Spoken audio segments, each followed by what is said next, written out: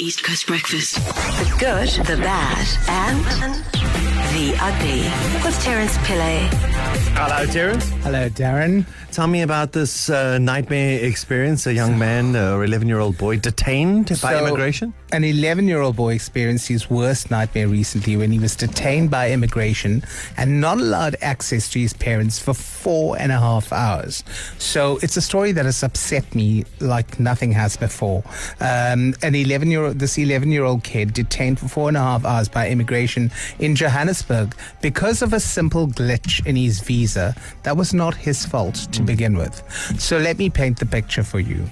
11-year-old Sam, not his real name, has South African parents who lived overseas at the time of his birth, meaning that he's effectively foreign and travels on a foreign passport. His mother now still lives overseas, but his father is back in South Africa, and Sam travels regularly between the two parents. When he was here last year, he fell ill and overstayed his allotted 30 days in South Africa by 2 weeks. His father then provided immigration with all Sam's medical records and doctor's reports and the reason for him overstaying here, but he was unaware that these documents were never processed by immigration, which would have meant that this blot on his passport record would have been expunged. Cut to a year later, and Sam arrives in South Africa to spend the Christmas holidays with his father, only to be detained at immigration at OR Tambo International Airport because his passport was flagged with this visa issue.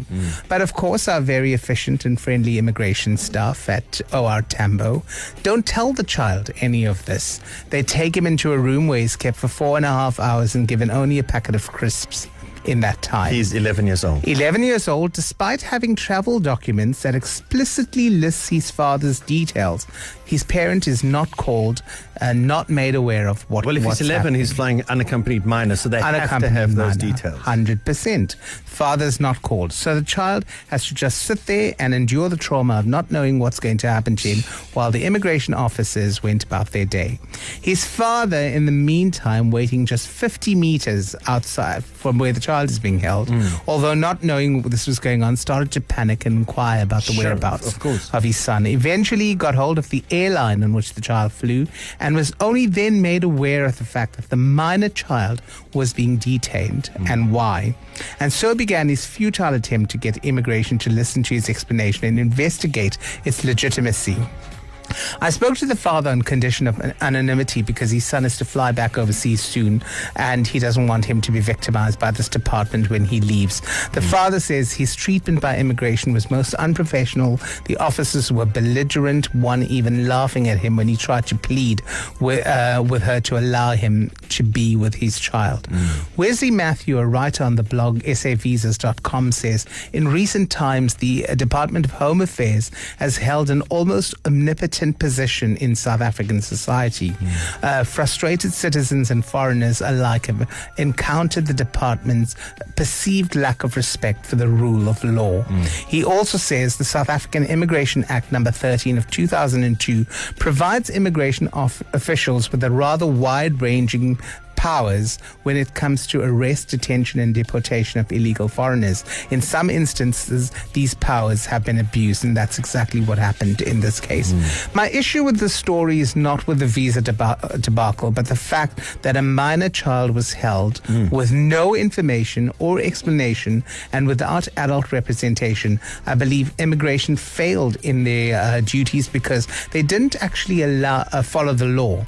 The first thing they should have done was contact the adult responsible for the child and advise him of what was going on. Secondly, the child should have been handled by an officer with extensive training in childcare, not by some fool who handed him a packet of crisps and made him sit in a room with no explanation of what was happening. And the father told me that the child was notably traumatized by this experience and was visibly upset and hungry when he finally reunited with his son without even an apology.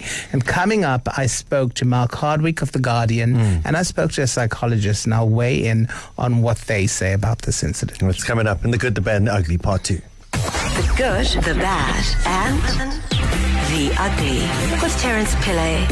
Terence, the moment you said to me, I don't know what, I seriously do not know what I would do if my 11-year-old child was detained in a room for 4 hours just on the other side. I'm on this side of the airport and they're on that side, and then no one's talking to me and no one's communicating to me. 50 meters away.